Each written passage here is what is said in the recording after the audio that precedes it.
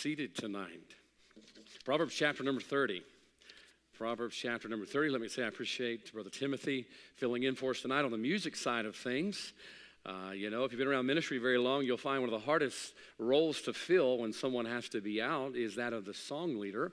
I know that as a pastor's kid, because when our song leader would have to be out, he would look to me, or our song leader would be sick, he would look to me. And I assure you, when our song leader was sick, it got contagious real quick because I got sick, because I knew I was going to have to lead the singing.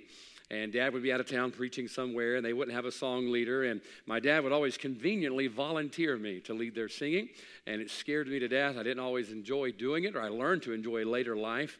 But I appreciate folks who step up and step in. I know a lot of our people are out tonight in the back preparing for that and looking forward to that. And I appreciate folks who are willing to step up and not get that song leading sickness as I used to get. Proverbs chapter 30, if you're there, I want you to look down. Just remain seated tonight. Look down at verse number 7. I'm going to start a December series here just for a few Wednesday and Sunday nights. We'll alternate back and forth as our schedule allows. Proverbs chapter number 30, look down, if you would, to verse number 7. The Bible says in verse number 1, this is the words of Agur. And it says in verse 7, 2 things have I required of thee. Deny me them not before I die.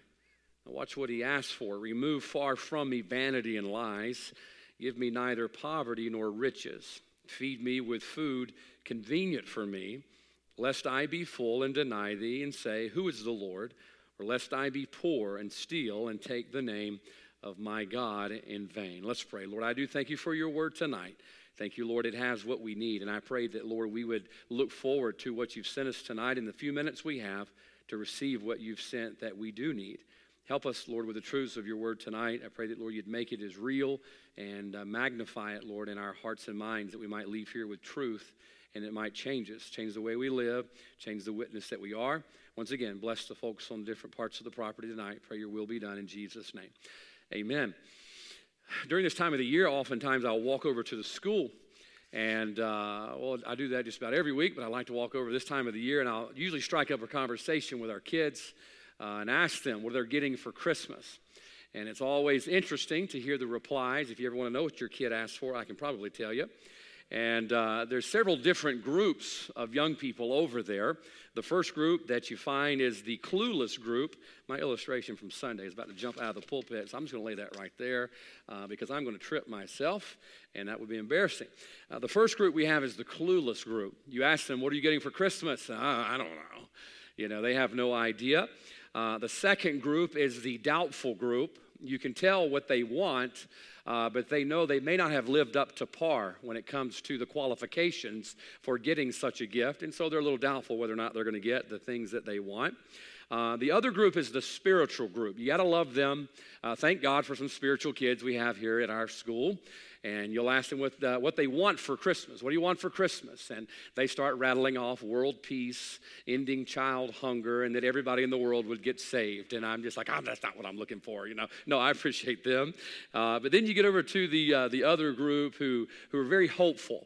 They know what they want, and they'll start telling you, their eyes will light up, and they're excited. Boy, I'm hoping I'm going to get that new bicycle, or I'm hoping I'm going to get that new video game system, or, something along that line. And I think all of us are that way just a little bit. We have things that we're looking forward to, we're hoping we're getting.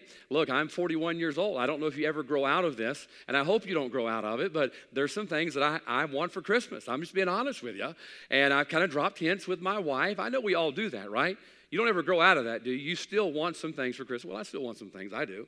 And I'll drop the hints to my wife, and she's very sharp, okay? She's very sharp. I don't have to drop them very few times, but all of a sudden she'll say, look, I get it. I know what you want. I'll leave notes around the house, or, my goodness gracious, if I only had that kind of gun, I probably could have got that, dear, but all of my other guns just wouldn't cut it. I really needed that gun to get it done, and drop those hints, and after a while, she always gets what I want, and some usually. But I was thinking about that tonight in light of tonight's message. I've prepared not only this message, but a few we're going to preach during the month of December. And I was thinking about how often we know the things we want that are on the temporal and on the physical side. We all have things we'd like to get. We have things we'd like to get from our family, things we would like to get for our children. But how often do we think about things that we hope that our Heavenly Father gives us? I want you to think about that tonight. Our Heavenly Father, He owns the cattle on 1,000 hills, and sure enough, our Heavenly Father can not only know what we need, but He can give us what we need. But how often do we go to our Father and share with our Father things that we would love to have in our life? Now, I'm not talking about Ferraris and shotguns. I'm not talking about air fryers and Roombas. I'm talking about some really important, valuable things that our Father could give us tonight that are on the more of a spiritual nature. And as we begin praying about that and preparing this message, it grew, okay? Here's where series come from. You want to know where message series come from? It's when you're outlining a message and it grows so big that I think you're going to protest if I put it all in one message. And you're going to walk out on me, okay? Be marching around the building with the signs, free the hostages, you know? And so you take that one message and you slowly start, you say, good night, there's 4 or 5 here. And so that's how the Lord leads us to preach a series. And so we're going to be preaching a series here the next few weeks on some Sundays, some Wednesday nights, entitled A Christmas List for the Christian Life. A Christmas list for the Christian life. Now, there's some things tonight that we need in our Christian life. And these are things that not only does our Heavenly Father know that we need, they're things our Heavenly Father can give us and that He wants to give us, but we need to know what they are. Oftentimes, we don't realize there's some needs we have in our life, and God, through this preaching of the Word of God, and through that Word that's quick and living and powerful, points these things out to us. I'm thankful He preserved that for us. Now, look down, if you will, the words of Agur here in Proverbs chapter number 30. He's asking God for some things. Notice verse 7. 2 things have I required of thee. Here's 2 things he's asking God for. There's really 3 in this verse we're going to pull out tonight. But there's 2 things that he's asking God for, and these are some things that need to be on our list. Now, notice what the first one is. 2 things have I required of thee, deny me them not before I die. But notice the first word of verse number 8. The first word isn't receiving something. The first word is taking away. Verse number 8 says, remove far from me vanity. Remove far from me vanity. He says, he goes to his Father and he says, Heavenly Father, there's some things that I need in my life. There's some things that I want in my life. And right here on the top of his Christmas list, if you will, tonight, he's asking that God would take something away. Now, you know, oftentimes I think it'd be good for all of us to learn to let go of some things before we ask God for more things. Years ago, I forget who it was, some parent who's smarter than I was, gave us the idea with our child that before we give gifts at Christmas, that my daughter go through a lot of the things that she already had, which was more than most kids around the world. You know, here in America, our kids are very, very blessed. Even the poorest of us all here tonight are blessed than most people in the world and most kids in the world. I've been to Africa. I passed out the shoe boxes that those kids at the orphanages get for Christmas. The only gift that many of them will get the entire year. Oftentimes, those shoe boxes contain little trinkets and toys that we got from the Dollar Tree. Things that most of our kids would probably balk at. Inside those boxes were socks, and inside those boxes were soaps and lotions and maybe a bouncy ball, something along that line. And those kids were just so excited to be able to get those simple little trinkets. Now, folks, you think about that tonight. We're very blessed people. God has blessed us abundantly with things. I think it'd be good if we looked inside of our homes, but also inside of our hearts. And see, are there some things that I need to ask God, before I ask God to give me some things, that I ask God to remove some things out of my life? Now, notice what he asked God to remove. He says, remove far from me vanity. Remove far from me vanity. Now, I don't know about you, when I read the word vanity, I picture a guy that looks like the quarterback of the Jacksonville Jaguars, Trevor Lawrence. You know who he is? Nice, long, flowing hair. I don't covet it. I may be a little jealous, but I don't covet his hair. And he's just got this long, flowing locks. He's already, been in a shampoo commercial. That's the kind of guy I picture when you start talking about vanity. A guy standing in front of the mirror, brushing his hair. Man, don't I look good. All right, that's a narrow view of vanity, okay? Having an attitude like that is just a symptom of vanity. When you look it up, the word vanity simply means this: useless or empty. Useless or empty. You ever known any vain people? They're usually useless and they're usually empty. Had a girl one time, I told her, I said, Ashley, you're clueless. She says, what do you mean? I said, exactly. That's exactly what I mean.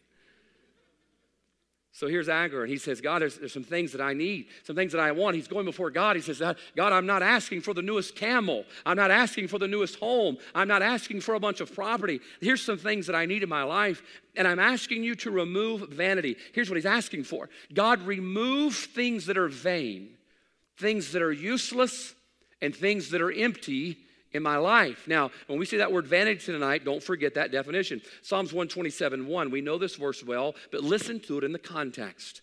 The Bible says, except the Lord build the house, they labor in vain. Except the Lord build the house, they labor in vain. What does that mean? Your work is useless. All right? If God is not building the house, it is useless, it is hollow, it is empty, it's vain. It says, except the Lord keep the city, the watchman waketh, but in vain. It's useless. It's the same way for America, by the way. If God does not keep us, our best efforts are useless. It is empty, it is in vain. So watch closely what he's asking for on this Christmas list for the Christian life. Number one, Agar says, I want you to remove what is useless and empty. Number one, I think tonight at the top of our Christian Christmas list, we should ask God, number one, eliminate what is empty. Ask God to eliminate what is empty. Now, notice what he says in verse 7, 2 things have I required. I'm asking God for 2 things. He says, deny me them not before I die. Now look, it's obvious tonight, what is he thinking about? He's thinking about the end of his life. I don't know how old this man was. It's hard to find out a lot about this man. But we do know that he had his priorities where they needed to be at whatever stage he's at in his life, because he's looking toward the end of his life, and he says, before I die, I want to make sure, God, would you get rid of anything that's useless and get rid of anything that's empty? Folks, can I tell you tonight, that ought to be at the top of our list tonight, even above an air fryer. Amen? I mean, look, my wife still loves that vacuum I got her last year. I mean, it freaks me out a little bit. I'll be honest with you. She'll be out in town, and I'll be sitting on the couch studying, and she calls it the downstairs maid. And the downstairs maid stays parked over in the corner.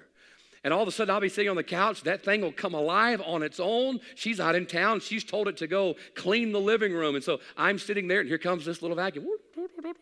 There, I'm having to pick up my feet for the downstairs maid that's there. It's a really neat little trick. But you know, as neat as that is, more importantly tonight, what we need as God's children is to make sure at the top of our Christian Christmas list is to make sure that we ask God to help us get rid of anything that's empty and anything that is useless. Now, folks, I know we're busy, all right? You know, we're trying to figure out how to do services in December, and people got this stuff going on property. I'll just be honest with you. Sometimes we got too much going on around here. And get our eyes off of what we need to be doing, make sure we're in church, and we're trying to get all that figured out. And all that. We're all just, can't get folks here for this, and can't get folks here for that. And our schedule, we're busy, busy, busy. But can I ask you something tonight? How much of our busyness is things that are useless and empty? How much of our schedule is filled with things that eternally, to be honest, are going to have very little value?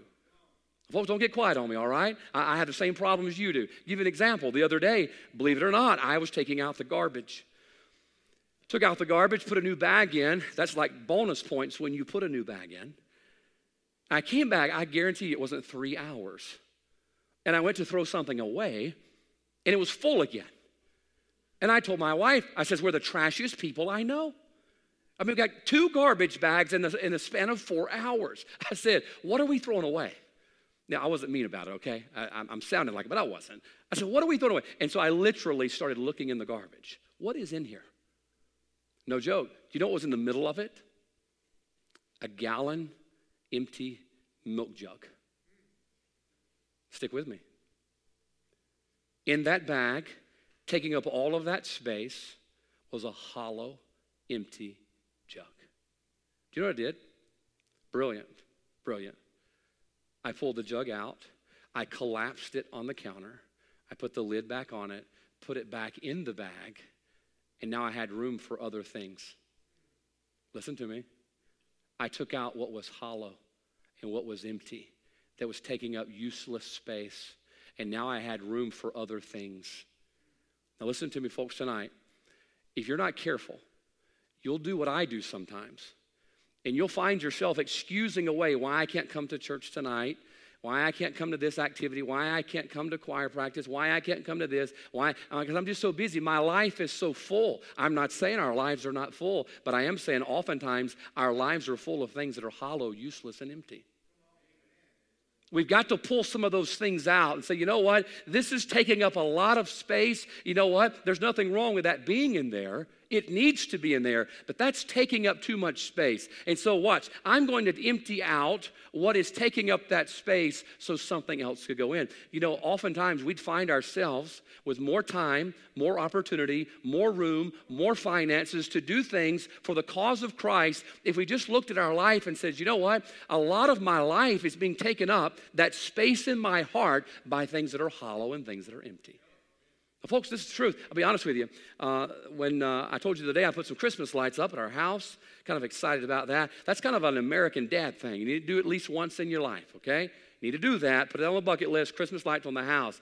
I'm thinking about next year lighting up our community, being that guy that people complain about, you know, with the lights and all that. Come out to our house, get a suntan in the middle of winter. I'm thinking about it. We were backing out of the driveway. I was taking Leslie to Louisiana to drop her off with her family. And looking at our house, this beautiful home that's there, and we're so thankful for that. And think, boy, that'd be pretty and all this. And I said this, one day I'm going to decorate it for Christmas. One day. Do you know how many times I've said one day? Probably as many as you have. One day. My daughter is 14, and she's never seen our house decorated with lights. That's just wrong. She's got to see it at least once in her life. And so as we were driving to Louisiana, I said, you know what? After I drop them off, coming back by Home Depot. Now watch this. In 14 years, there's always been something.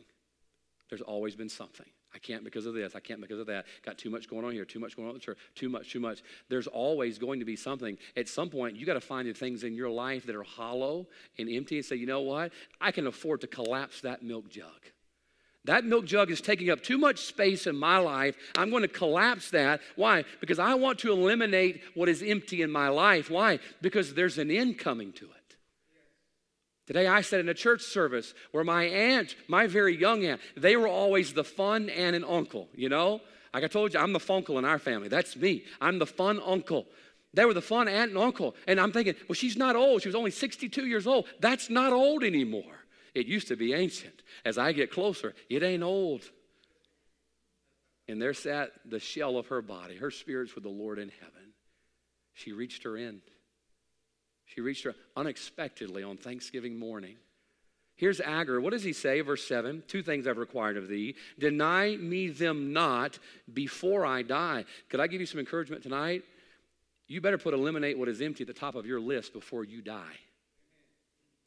The next thing you know, your life will be consumed by things that are hollow and useless. Who was the person in the Bible who did the great lifelong experiment on vain things? It was Solomon. Matter of fact, turn with me to Ecclesiastes real quick. Just one book over to your right. Aren't you glad I told you where it was? That way you don't have to flip around, look like you don't know where you're going. Turn over about one page to your right. Here's Solomon.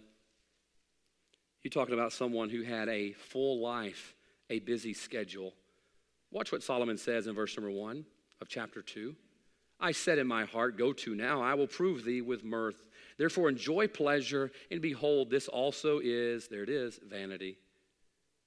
I said of laughter, it is mad, and of mirth, what doeth it? Go on down real quickly for the sake of time tonight. Verse 4, watch what he did. I made me great works. I builded me houses. I planted me vineyards. I made me gardens and orchards. I planted trees in them of all kinds of fruits. I made me pools of water therewith pools of water to water therewith the wood that bringeth forth trees. I got me servants and maidens, and had servants born in thy house. You go on and on. Verse 8, I got silver. You keep on reading, look all the way down, if you will, to verse number 11. Then I looked on all the works that my hands had wrought, and on the labor that I had labored to do, and behold, all was what? Vanity and vexation of spirit, and there was no profit under the sun. You know, empty things never profit. Empty thing. You know that old phrase, that it's too good to be true, it probably is? Yeah, I got a text the other day, man. Somebody told me I won $10,000. It didn't even move my emotional meter. I've won so many cruises to the Caribbean. I mean, I could give all of you a cruise to the Caribbean tonight. Why? I've won so many of them. They don't ever move the meter. Do you know why? They're hollow. They're not real. They're not going to result in anything. So here's Solomon. Solomon says, I got all of these things, silver, gold, servants. I had property. I had orchards. I had forests. And he says, it's empty. It's all vanity. It was useless. Turn over, if you will, to the end of the book, chapter 12. By the way, chapter 12, you know, is a very good book for young people. It's a good book for old people, too. Ecclesiastes 12, look down to verse 8. Watch what he says. Vanity of vanities, saith the preacher. All is vanity. Here's this experiment of life. He found that all these things that he could get did not fulfill him. And that's what he was looking for. So finally, watch the second to the last verse of chapter 12. Let us hear the conclusion of the whole matter. Here's the end of the experiment. Fear God and keep his commandments, for this is the whole duty of man. He says, that's where it was. That's where it was. Fearing God and keeping his commandments. Oh, that's what filled me up. It wasn't the stuff that I had. It wasn't the people that I had. It wasn't the property that I had. It was none of the possessions that I had. He says it was fearing God and keeping his commandments. Hey, that's what brought fulfillment to his life. But the sad thing is, oftentimes we wait until chapter 12 of our life, don't we? Before we ask God, God, would you eliminate what is empty in my life? The other day I was in Hobby Lobby, I think it was, running a trip for my wife over there to get some ribbon for our tree, or I forget what it was, and I saw something hilarious. There, and one of their beautiful displays, on one of the aisles, there was a wooden bowl, and in that wooden bowl was this fake fruit. Have you ever seen that? That wax fruit?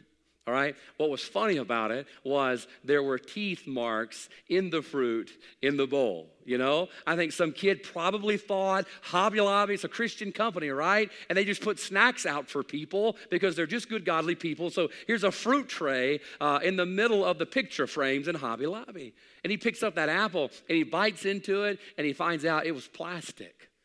It was not real. It was hollow. It was just full of air. And I thought about that today. How often is that the way the devil does? We're living the life, going through life, and all of a sudden we see something attractive to us, and we spend time taking that, and we bite into it, only to find it's a hollow fruit. It's not real. Evidently, that apple didn't satisfy. Remember, it was only bite marks. There was no bite. I've yet to see any styrofoam apple cores around Hobby Lobby. Evidently, they quit eating. Thank God there's a few smart people left in America. You see, they bit into it and realized, you know what, there's nothing to it. Isn't that what Eve did? Eve saw that fruit. Man, that looks good. She bit into it. Look, hypothetically, she bit into a hollow apple. She waited till it was too late to eliminate the empty things. Number one, the top of our Christmas list for the Christian life, Agur says here, he says, remove far from me vanity. He says, would you take that away? Take away that vanity. Let's keep reading. Proverbs chapter number 30, verse number 8, remove far from me vanity. What does it go on to say? And lies. Remove far from me vanity and lies. So number one, we're asking God, eliminate what is empty. God, I don't want any hollow things in my life. Eliminate that. The useless things, let's eliminate that. Let's make room for the things that matter. But then he says lies. He says lies. Now, honestly, I thought about, I said, well, those are kind of the same thing, right? Vanity and lies. But the more you study it out, the more you realize it's the same thought, but a different perspective. Now, obviously, if you have a lying problem, could I just tell you tonight, if you have a lying problem, you do need to put that on your list, okay? God, help me to tell the truth. Some of you deer hunters, some of you fishermen, you need to put that on the list tonight because I've seen your pictures, okay? I saw a lady the other day. If you're a deer hunter, you know how this works, right? Brother Mickey, you know how this works, right? These folks kill this deer, you know, and they take a picture sitting 7 feet behind them. And they're like, whoa, that thing is huge. Yeah, they're sitting so far back, it makes the deer look huge. It's really just a little old 4-point, okay? We've learned how to lie. We've learned how to manipulate the truth. But here's Agur saying, you know what? I'm thinking about the end.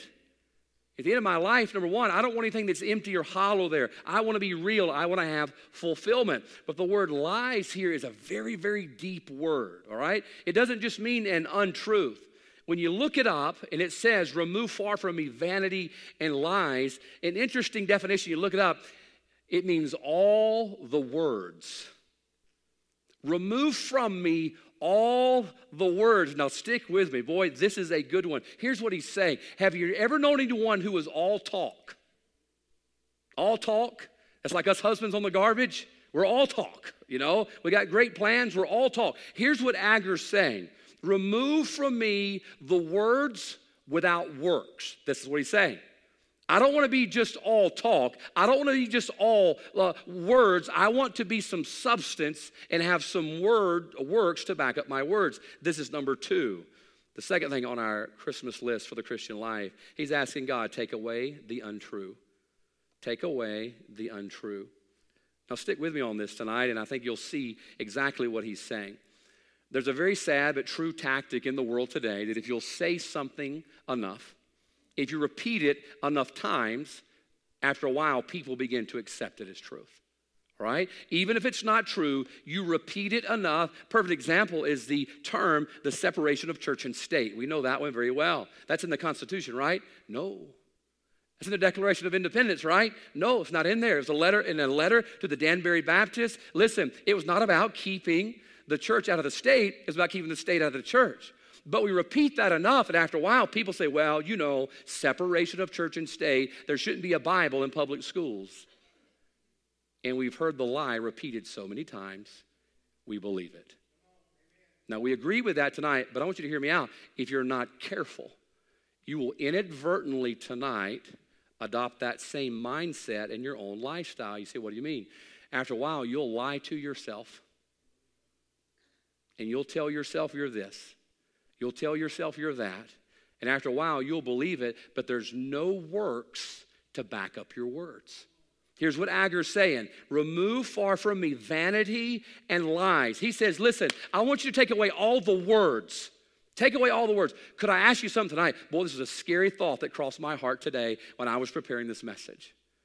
What if God was to take away all the words in my life that did not have works to back them up? What would be left? It terrified me. It terrified me. What if God tonight were to come in and take away all the words? I'm going to strip away all the words. We know what you profess and what you say and what people think about you. I'm going to take away all the words that don't have any works to back them up. What would be left? Sitting on my couch this afternoon, I felt vulnerable. I felt so small. Because so often, my words outclass my works. Do you know after a while, when your words overshadow your works and that's your lifestyle, do you know what that is? You're living a lie. He says, remove far from me vanity and lies. He says, take away the words. Take away the words. When I looked it up, in a Webster's 1828 dictionary that you use, boy, get some good definitions out of that. And I saw in quotation marks, all these words. How often does that describe our life? Now, they may be good words and eloquent words and believable words, but behind those words, there's no works to back them up. And here's Agur. Agur says, I don't want to get to the end of my life and just have words. He says, take away the words if it doesn't have the works to back it up. He says, I don't want to live a lie. Can I tell you tonight, if there was ever a time God's people needed to be real, it's now. Let's just get real and let's just be real. I've told you before, I'm not exactly sure where the term came from. My dad, he's out of town tonight, down at my mom's family visiting with some folks that are sick down there. My dad would always say, son, don't be a flim-flam man. I didn't know exactly what it was, but I knew it wasn't good. Just by the way that he said it. When Dad's vein would poke out on his head when he would talk to you and his pupils would dilate, it usually meant what he was saying was serious.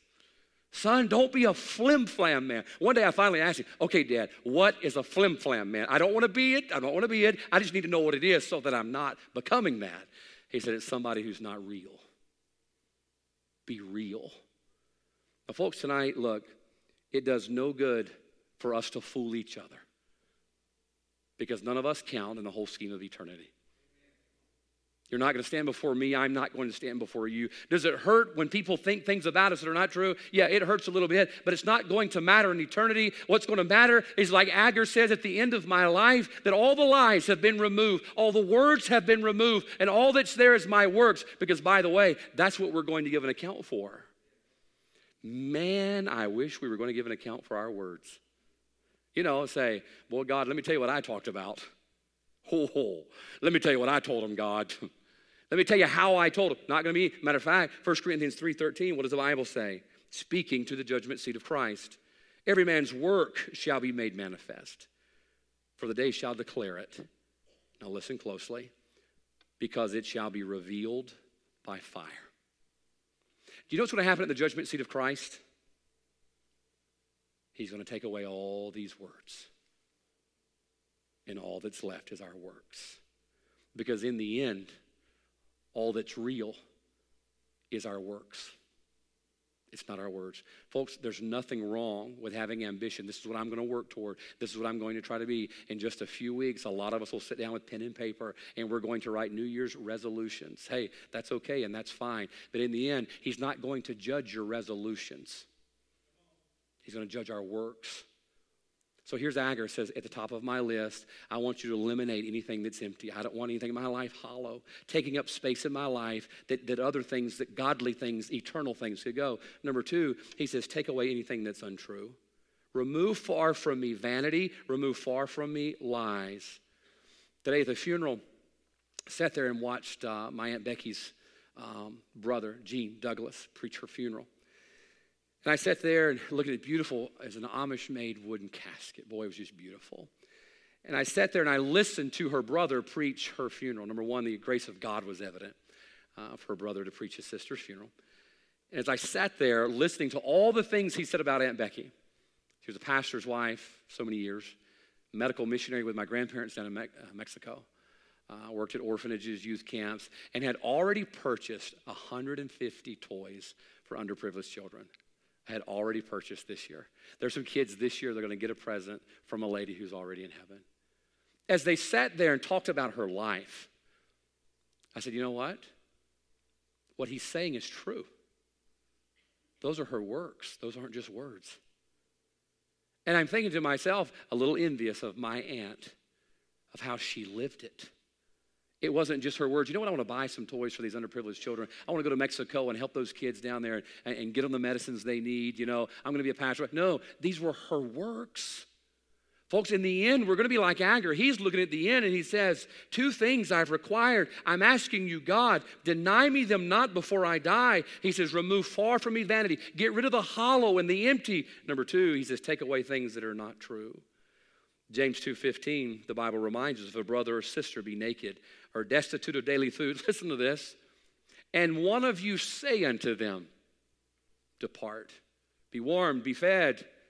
We see someone who's hungry, we see someone who's cold, and we say, you know what, hey, you be warmed, be fed. The Bible says, and one of you say unto them, depart in peace, be ye warmed and filled. Notwithstanding, ye give them not those things which are needful to the body. What doth it profit? What doth it profit?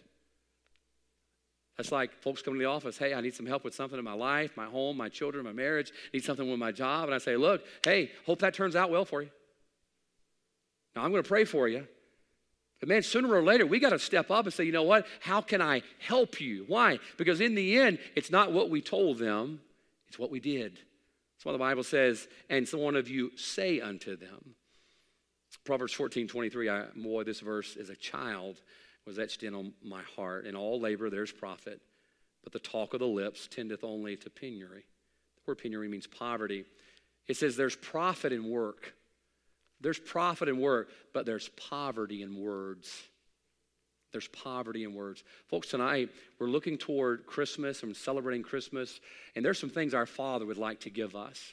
Number 1, he'd like to give us fulfillment. Take away those hollow, empty things and fill us with something real. But the second thing he'd like to give us tonight, he'd like to help us become real. And our Father can help us become true. But sometimes, listen, we need to get shook a little bit to realize our words have outpaced our works. You know, right now in our country, we're seeing, I think, the highest inflation rate in 30 years. Now, you think about that word inflation. You know one of the reasons inflation happens? It's when you input more cash into an economy than that economy can output, all right? You're inputting more than you're outputting. That's what inflation is. Sometimes if you're not careful, you'll get an inflated view of yourself where your input outweighs your output. I think we're having a season of spiritual inflation right now, to where we think, you know what? I'll tell you something I did several years ago. Before we moved here, we gave out some journals at the beginning of the year for all of our people, and I had something printed for our people in the front of their journal. And they would keep it with their Bible, take notes and whatnot. And in it was a little grid, and in that grid was one box for every church service of the year. One box for every church service of the year. I said, here's what I want you to do. Here's what I want you to do. I said, every time you come to church, I want you to black in that box. Every time you miss, leave it blank. Every time you come up, black it in. Every time you don't come, leave it blank. I said, at the end of the year, I want you to see how faithful we were. And when you see all of those little white squares, look at you know what? Somebody asks you, hey, are you faithful to your church? You say, absolutely, I'm faithful to my church. And then finally, when you see it looking back at you, you're thinking, maybe I'm not as faithful as I think I am. Why? Because oftentimes we have an inflated view of ourselves. We have more input on who we are than output on what we do. And tonight, maybe we need to ask God, God, would you take away things that are untrue in our life? 1 Corinthians 3:13, the Bible says, our works are going to be revealed by fire. Listen close. And the fire shall try every man's work of what sort it is. If any man's work shall be burned, he shall suffer loss, but he himself shall be saved, yet so as by fire. Amazing how many times it mentioned the word work. Work. Folks, could it be tonight that we're not as faithful as we think we are? By the way, faithfulness is not just coming to church. By the way, I'm thankful you're here tonight. I'm thankful you're here. You'd be amazed at how many times the devil beats the preacher over a head with an empty chair. You'd be amazed. Go home, boy, saw a lot of empty chairs today. Devil beats me over the head with that. You'd be amazed how often he does that. I'm thankful you're here tonight, but being faithful is more than just being here. Being faithful is being faithful to the Word of God, to live it out in our life, to instill that in the hearts of our children, to lead our homes by the will and by the Word of God. That's being faithful to that. And tonight, if we could see it the way God sees it, I assure you, we have an inflated view of ourselves that's far beyond what we really are, because we've gotten to the place where we believe our words more than our works. So number 2, let's ask God tonight, put on the top of our list, let's take away what is untrue. And then finally, what does he say? Remove far from me vanity and lies. He says, God, I want you to eliminate what is empty. Number 2, take away what is untrue. And finally, he says, I love this verse. Boy, you ought to read this one often to your children. He says, feed me with food convenient for me, lest I be full and deny thee, and say, who is the Lord, or lest I be poor and steal, and take the name of my God in vain. Now, here's what's interesting. When you read this passage, it took 3 different things before he finally asked God for something. He says, Lord, would you remove vanity, remove anything that's hollow and empty? I don't want to get to the end of my life and have a life full of things that have taken up space where you should be. So God, remove the hollow and the empty. And then God, would you help me out on this thing of lies, take away anything untrue? But here's what I'd like to ask from you. He says, feed me with food convenient for me. The word convenient means appointed. Appointed. He says, God, I want you to give me what you think that I need, not what I want. And here's what he's asking for. Number 3, he's asking God to cultivate a heart that's content. He's asking God, cultivate a heart that's content. At the top of your Christian Christmas list tonight, you shouldn't be asking your father for that air fryer and that vacuum. I mean, they should be down there maybe number 23, number 24. But man, at the top of the list, let's ask God to remove what's hollow and empty. Let's ask God to take away what is untrue. But let's put there on number 3, let's ask God, God, would you help me to be content? Help me to be content. He says, feed me with food convenient or necessary or appointed to me. Do you know, it takes a close walk with God to be willing to ask him for what you need rather than for what you want. That's not going to happen overnight. I say, God, I want what you want for me. And I want what you know that I need. And God, sometimes that may not be what I want, that may not be what I like, but God, I trust you so much that you're all powerful, that you know everything that I need, that God, I submit myself to you. God, help me to be content with what you want for me in my life. Oh, can I tell you something tonight? You ought to put that at the top of your list. God, help me be content. Why did the Apostle Paul say in Philippians chapter 4, verse 11, not that I speak in respect of want, for I have learned in whatsoever state I am therewith to be content. Every time I read verse 11, I think about the Apostle Paul, whose brain was bigger than Alex Trebek's. He knew so much about so many things, so many languages. He had been educated in every school of thought. The Apostle Paul knew it, and yet here he is saying, I had to learn how to be content. It's not going to happen overnight, folks, but let me tell you why contentment is so important. Hebrews 13:5 says, let your conversation or your lifestyle be without covetousness. What does that mean? Christians shouldn't be the people running around all the time. I need that. I want that. I got to have that. We shouldn't be that. Why? Because our Heavenly Father knoweth what we have need of, right? What does the Bible say? Matthew chapter 6. The Heavenly Father knoweth that ye have need of these things. Take no thought for them. We as children of God look to our Father for the things we need. My daughter doesn't come in and say, oh, I'm sure worried about what we're going to eat today. So you know Dad's going to take care of that. Worst case scenario, we'll break out a can of Spam. I'm going to take care of her, okay? One day I want to get her to the place where she likes that stuff. Oh, she don't worry about that. She don't come in, oh my goodness, I don't know what I'm going to wear. Well, scratch that. She does say that. But it's not because she don't have clothes. It's because she has too many clothes. You know, that's just a thing you women teach the daughters early on. You've got to learn to say the phrase, I don't know what I'm going to wear. You cannot fit another hanger in there, and yet you don't know what you're going to wear, okay? My daughter doesn't worry about having clothes. My daughter doesn't wake up in the morning and pace the floor. I wonder how I'm going to get to school today. I wonder who's going to take me. I wonder who's going to buy my groceries. I wonder who's going to... She knows who. It's going to be Daddy. She knows that Dad has a Disney Visa in his back wallet that helps pay for her vacations, and I'll near about swipe it for anything that she needs that her mama don't see me doing. She knows I'm going to take care of it. Why? She just assumes because I'm her father that she can trust me to take care of her. Now, folks, you have a father if you're saved, and he's a good father. He's a heavenly father, and he knows how to give us exactly what we need. There's no need for me to scramble and worry and to fear. Why? Your heavenly Father knoweth that ye have need of these things. So that's why Hebrews 13, the Bible says, let your conversation be without covetousness and be content with such things as ye have. For he saith, watch this, he has said, I will never leave thee nor forsake thee. Do you hear the reminder at the end of that verse? I told you I would never leave you or forsake you. You see, when a Christian gets covetous of things, man, I need that and I want that and man, I don't have that. That's why we got to be careful about griping, all right? We all gripe sometimes. I'm working on not being a griper too, all right? I've only hollered at one person this week out on the highway, and they really deserved it, okay? I had to get to a funeral, but that's another story. I don't want to be a griper. I don't want to whine and complain about what I don't have. I don't want to complain about, you know what, man, I only had steak once this week. Hey, thank God for the Spam. You read about folks there in Hebrews chapter 11, I think they had a little bit harder than we did. And yet they were what? Faithful. Why? They learned to be content. They learned to be content. The Bible says, he promises, I will never leave thee nor forsake thee. Our Heavenly Father is going to make sure we have what we need. But we have to choose, as Paul said in Philippians 4:11, we have to choose to be content.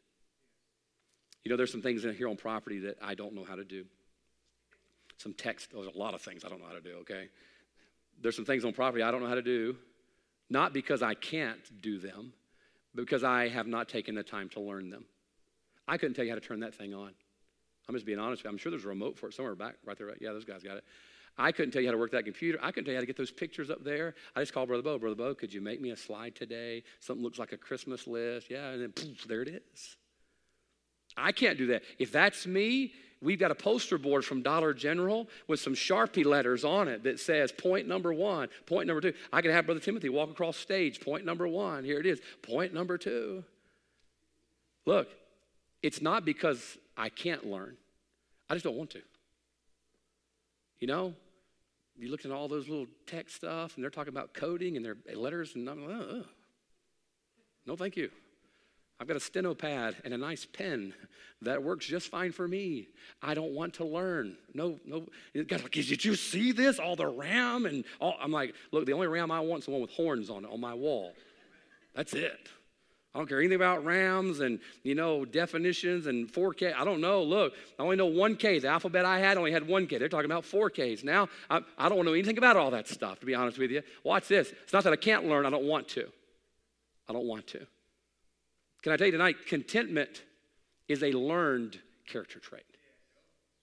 You got to want it. You got to, I just don't know how to do that. And no, that's just who I am. It's who you are because that's who you choose to be.